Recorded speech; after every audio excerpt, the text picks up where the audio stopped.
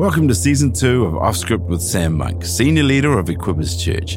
Over the next few weeks, we'll be going off script with Sam and other leaders from his network across the globe. Enjoy today's podcast. Welcome to Off Script. I'm Sam Monk, and it's so great today to be joined again with Peter Prothero. We've got Peter Prothero here. He's part of our global team and has years of ministry experience and leadership, and we're talking about the dichotomies of leadership. And last episode we talked about how leadership has a directive side and an empowering side. And so just quickly, if you want to give people just a snapshot, a little bit of a window into what we talked about last time, because we want to build on that today. Yeah. Well, we just talked about how in our culture today, there's a huge emphasis on empowerment, which is wonderful and we need it. But it's a little bit of a reaction to what historically has been directive leadership. It's been too much. But there is a place for directive leadership in Matthew 10 where Jesus is highly specific about what to preach, where to go, where not to go, and how to act while you're in the whole process. Yeah. But by the time you get to Matthew 28, which is the sort of end of 3 years of training, Jesus is incredibly empowering. He promises them that he's the one who's ultimately got authority. He promises his presence. And he gives them some very simple dynamics about making disciples, about teaching, and about baptizing or immersing people, if you like, into the Godhead. And so we have to be careful that we take people on a journey and we literally see some kind of process where we cannot remain directive all the time. We may begin there, but we have to trust people more and more. And Jesus, I think the thing about empowerment is you take a risk even before you think people are really, truly ready. Yeah, that's true. Yeah. Were the disciples ever ready? Yeah. You take a chance on people. They'd been around Jesus enough for him to take a chance. And Jesus was incredibly provoking at times. So like with the feeding of the 5,000, in that story, the disciples are telling Jesus, look, send them away. They're hungry, everything. And Jesus turned around and says, you feed them. Yeah. And he didn't tell them how. Yeah. And you could hear that as a pressure. It's like, oh, Jesus, oh, that's too much. Or you could hear it, maybe he's trying to empower them. Yeah. And he's saying, okay, Jesus, we can do that. Tell us what to do. Yeah, wow. They could have responded differently, but they just said, 200 pennyworth is not enough, Yeah. In other words, their mind was operating at a very horizontal, natural level. They didn't jump to the idea that maybe the miraculous could happen here. And that story is interesting because it's in all four of the Gospels. Yeah. And Jesus would later refer to it as well, and it's in Mark 6 and then it's in Mark 8. Yes, and when he refers to it, it's all about the faith issue, isn't it? It's about the faith. And so they experienced the miracle, but they didn't change their thinking as a result of the miracle. And that can happen sometimes in directive leadership. People can be part of everything.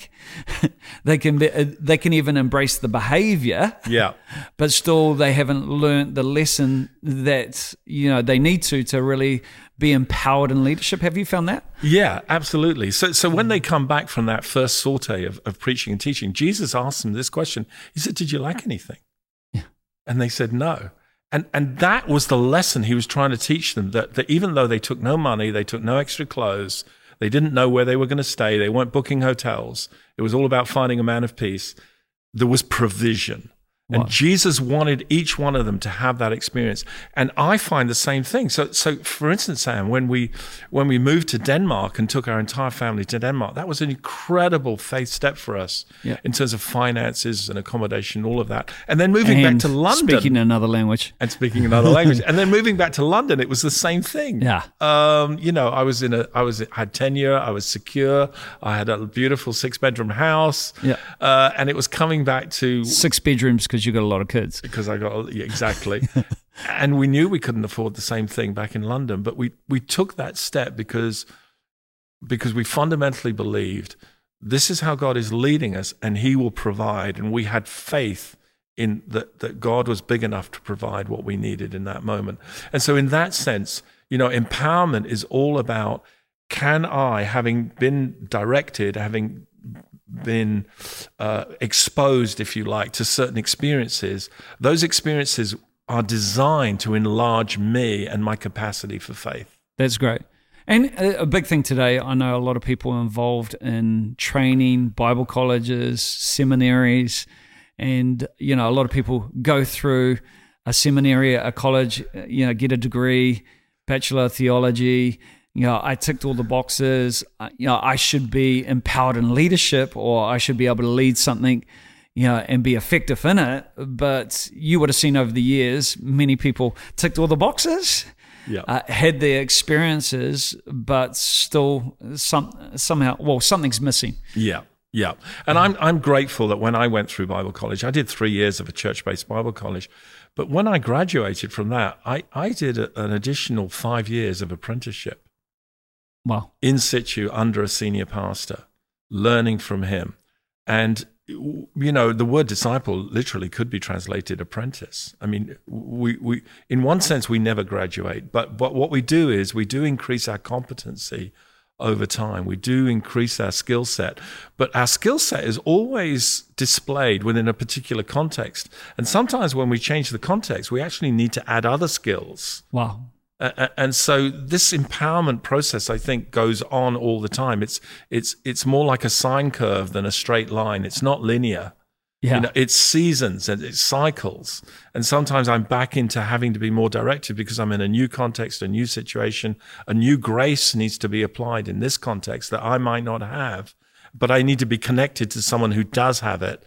And in that sense, there has to be trust. And I have to, in order for someone to be directive in my life, I have to trust them. That's true. That they have my best at heart and they're really operating out of a level of grace that I have confidence in. Yeah. Because the empowerment thing, as we mentioned before, and I'd own this, some of my biggest mistakes, and I think they're good mistakes to make because we've got to take risks with people, is I've empowered people probably ahead of their time without giving some direction to it. And when would you say a person is ready to, take a risk on? Well, we're all a risk, let's face it. But at what level? Because Peter was still pretty raw when he preached his first sermon on the day of Pentecost. He was, and that that is the $64,000 question. But one of the things only 64. Well, one of the things I look for is. When a person is given a responsibility, how do they handle it? How do they handle success?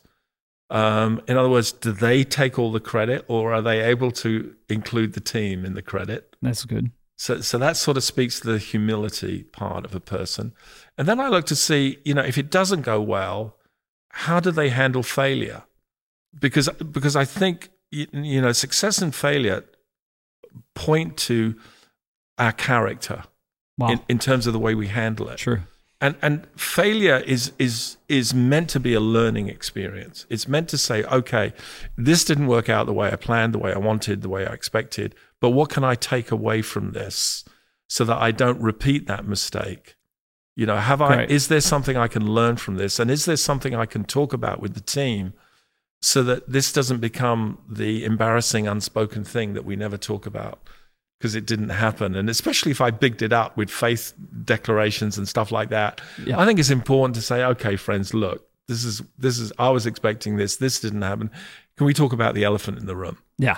And I think that's a big thing because a lot of leaders just go straight onto vision, but everybody knows what happened last time they declared vision and it didn't work out. Yeah. And I think to bring integrity to a vision, you've actually got to talk about what didn't go right. Yeah. You don't have to camp there, but at least acknowledging it because everybody knows it. And it's sort of just, everybody goes, yeah. And I think within Pentecostal charismatic circles, we overplay the God talk in vision. I'm comfortable with saying, I have a sense, I have a hunch, I believe. Yeah. My gut feeling tells me this. I think sometimes I'm around strong leaders who say things like, God's told me, God showed me. And it can be a little bit of a manipulative because... It can be manipulative and it's intimidating. Yeah. It's like, wow, you heard from the Lord. I don't want to contest with the Lord. Yeah. I don't want to argue with him. And I think in leadership, to say it more softly, that allows for dialogue, it allows for people to share how they're sensing things. Paul, it's really interesting. In 1 Corinthians 2:16, he says this. He says, we have the mind of Christ. He doesn't say, I have the mind of Christ. I like that, yeah. Yeah, it comes out of dialogue. It comes out of relationship. And, one of our big sayings in Equippers is significant ministry flows out of significant relationships. So it's out of that sense of connection and collegiality where, yes, we believe the Holy Spirit speaks. Yes, we believe the Holy Spirit guides and leads. But you're filled with the Spirit. I'm filled with the Spirit. I trust the grace on your life. You trust the grace on my life. Let's just talk. Yeah, that's great. Let's just talk. And if suddenly you say something out of your grace, I want to hear that and I want to put weight on that. That's great. And if I say something out of my grace, but sometimes I think we overload it with God talk that just loads things in a way that actually suppresses real fellowship and real dialogue. Well, I think it also doesn't build ownership. Yeah, it doesn't build ownership. And the whole empowering side of things is you want to empower somebody not to do their own thing because, sometimes the whole word of empowerment can lead people to a sense of independence. Yeah. Whereas you want to empower people when they have an understanding that they're part of a body and we need one another. And, when it comes to what the Holy Spirit is saying, there needs to be a witness to it. Yeah. And I think sometimes, where the Pentecostal church or, other people as you said, I've heard from God, God's told me, but that should be submitted somewhere. Yeah, absolutely. It should be submitted and there should be a witness. If it's God, it's like, well, the Holy Spirit is, not saying things that are contrary to one another. Yeah, absolutely. He's not working against. And you get that in Acts 13, one of the questions that I have about Acts 13, which is where Paul and Barnabas and the other leaders are together.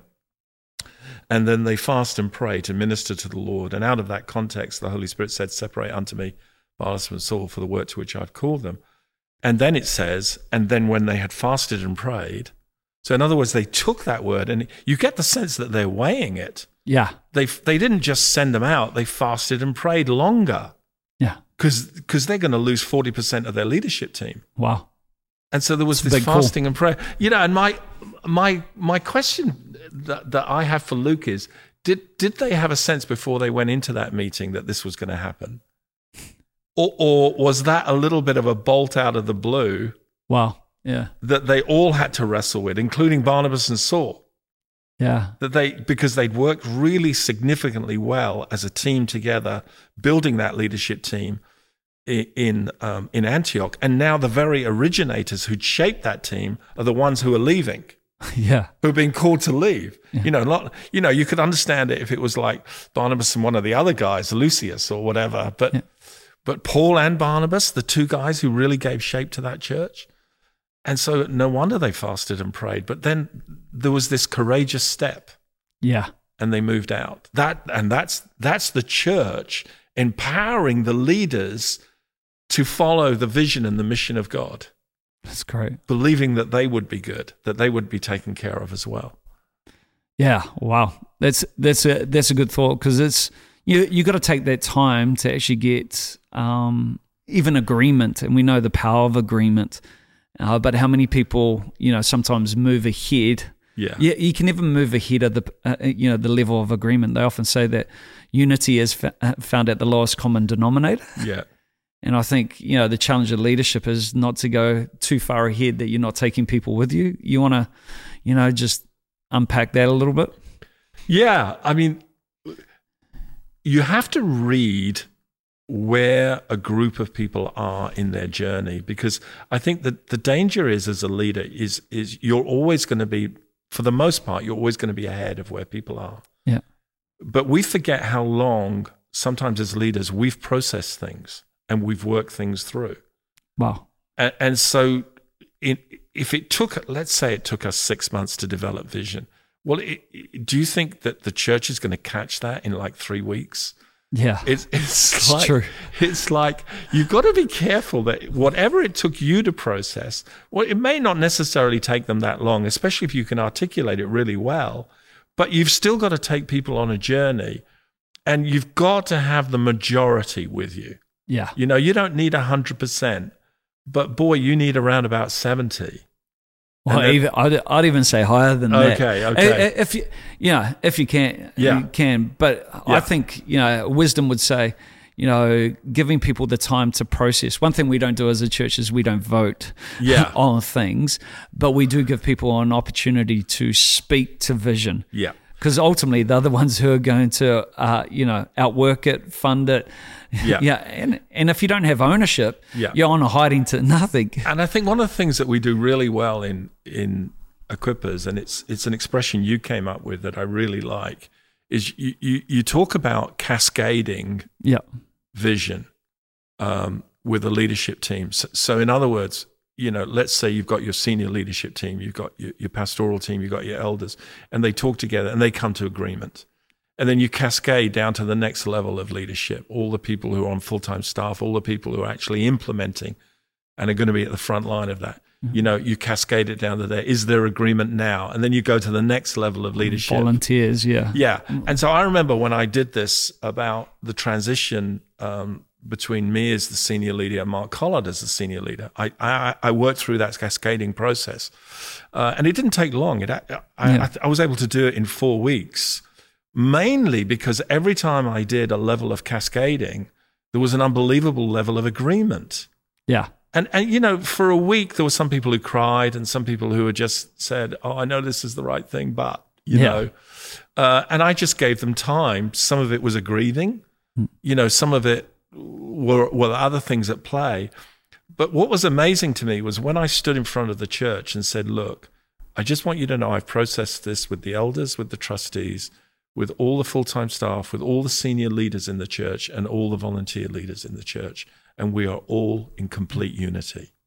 Now, when you make a statement like that, you got weight behind it. Yeah, and the church almost celebrates. I've been in places where they go, it's almost a celebration, not a celebration of you going, Pete, because we all love you, but no, but because as soon as the meeting's over, if you don't do that, as soon as the meeting's over, somebody's going to go to one of the leaders and say, "What do you think about that?" Yeah, and I wanted to make sure that we were all on the same page. Yeah. And so this idea of cascading is a really good, Psalm 133, the oil flows from the head to the skirts of the garment. Yeah. There's a process of cascading downwards so that everybody's covered in the anointing. Everybody is involved, if you like, in that process. Yeah. And it actually made the transition unbelievably smooth. I mean, when I tell people we did it in 2 months, they can hardly believe it. Yeah, well, some guys are taking 6 years. Yeah, and it's like, why are you taking so long? Well, we want to have, a steady handover. Well, you can move at the pace of agreement, and that's a key phrase there that people should take note of. Yeah. You can move at the pace of agreement. And here's the thing, agreement is so unbelievably powerful. Yeah. Because, where there is unity, it is like the dew of Hermon. It is like the oil. Yeah. There is a flow. There's a momentum to it. It moves. And if you anoint someone with oil, it doesn't take a year to reach the skirts of the garment. That's true. It might take half an hour, but it doesn't take a year. Yeah. And I think we need to be more adventurous, but not because we're pushing something on people, but because we're genuinely giving people time to consider a decision. And the other thing I found in leadership with this whole empowerment thing is that over time, you build such high levels of trust that what took a month for people to make a decision on and process can be done in days. Yeah, that's true. And you've just built that level of unity, that level of trust. And empowerment is also when you've got a level of relationship, there's trust there. You know that they're going to carry the heart, the spirit and you can empower them to make decisions. It may not be exactly the decision you would make, but the spirit and the heart of what they're doing is in line with who we are together as a people. And I think that's where we say significant ministry flows out of significant relationship. Is because you can have the conversations also. Exactly. And for me, one of the things I had to process, and Sam Chand really helped me with this, he said, Peter, you're not resigning as a senior leader, you're transitioning. Yeah, that's great. And I really loved that because it was like I'm moving from here to hear in order to do something new and different. Yeah. And so it spoke to any potential fear and insecurity I had, that I can actually let go of this. Because I think a lot of leaders, when they let go of something, their question is, what am I going to do now? Well, I think the big thing in that, it's too much about leaving. Yeah. And it's not enough about following. Exactly. And having a revelation of what the next season looks like. Because just because you retire from a position doesn't mean your call has gone with that position. Your call is always there. Exactly. And it doesn't finish when you retire from that, from a space that, or a responsibility that you've been carried. It's just now your call is outworked differently, and being able to, see what, being able to comprehend what that looks like, I think is really important, because that makes, leaving doesn't become an issue when you know where you're going. Yeah. And I think, Sam Chan talks about this particularly in America, but there is very little succession planning going on in churches now. That many churches are led by leaders in their late 50s, mid to late 50s. And nobody's really thinking seriously about the next 10 to 15 years when all of those guys are going to be transitioning in one way or another. And it's like, well, who is actually coming through? And are they being intentional about thinking, who am I developing? I remember when Mark Collard came on staff in our church, I was very intentional to think, this is a future leader here. Yeah. And I think I want to honor, Bruce, yourself, people who have transitioned well into different seasons, because there's not a lot of models where that's happened well. And the person who's, resigned from a position then goes on to a greater level of fruitfulness outside of the position that they once carried. And for some people, they can't even fathom that, that could happen, because, either they've been institutionalized or they're stuck. Yeah. But I want to say, I want to honor you guys, because you're proof that it can happen. And you're proof that, when you walk with a grace and an understanding that, my call is not related to my position. Yeah. And you go on that journey of faith, even in your senior years. Am I allowed to say that? You are allowed to say that. Even in your senior years, it's really set a course for another generation to come through, which, a lot of guys are holding on beyond, they're holding on too long simply because they haven't been able to apprehend the next season and what it looks like. And I think we need to see more models of people like yourself who really go on that faith journey and say, hey, I know God's got more in this next season. And, absolutely. And, I continue to step out in faith. And, we need more, we need more fathers.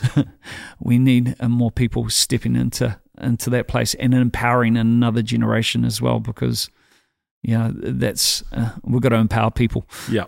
And I think Equippers is, like you said, I'm glad Bruce has done it. I'm glad I've done it. And, faith was involved in the whole way.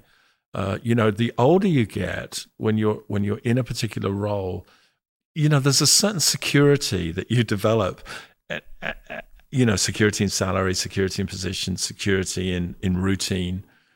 And then God comes along and disrupts all that. And he does it in a very kind way, in the sense that God says, there is more if you're willing to let me disrupt your life. Yeah. Bruce said that to me. He said, I think there's more if you're willing to let your life be disrupted again. That's big. Oh, well, we're going to have to finish it there. And that's a good note to finish it on. Will you let God disrupt your life? This is Off Script. I'm Sam Monk, and it's been great having Peter Prothero with us. And we hope you got something out of it. If you've been blessed by this, please do share. Share it with other people. Like, subscribe, whatever you do there. But we'll see you again next time. Thanks for listening to Off Script with Sam Monk. If you found this podcast helpful, make sure you pass it on. We love your feedback, so drop us a line about what topics you'd like to hear about on Off Script with Sam Monk.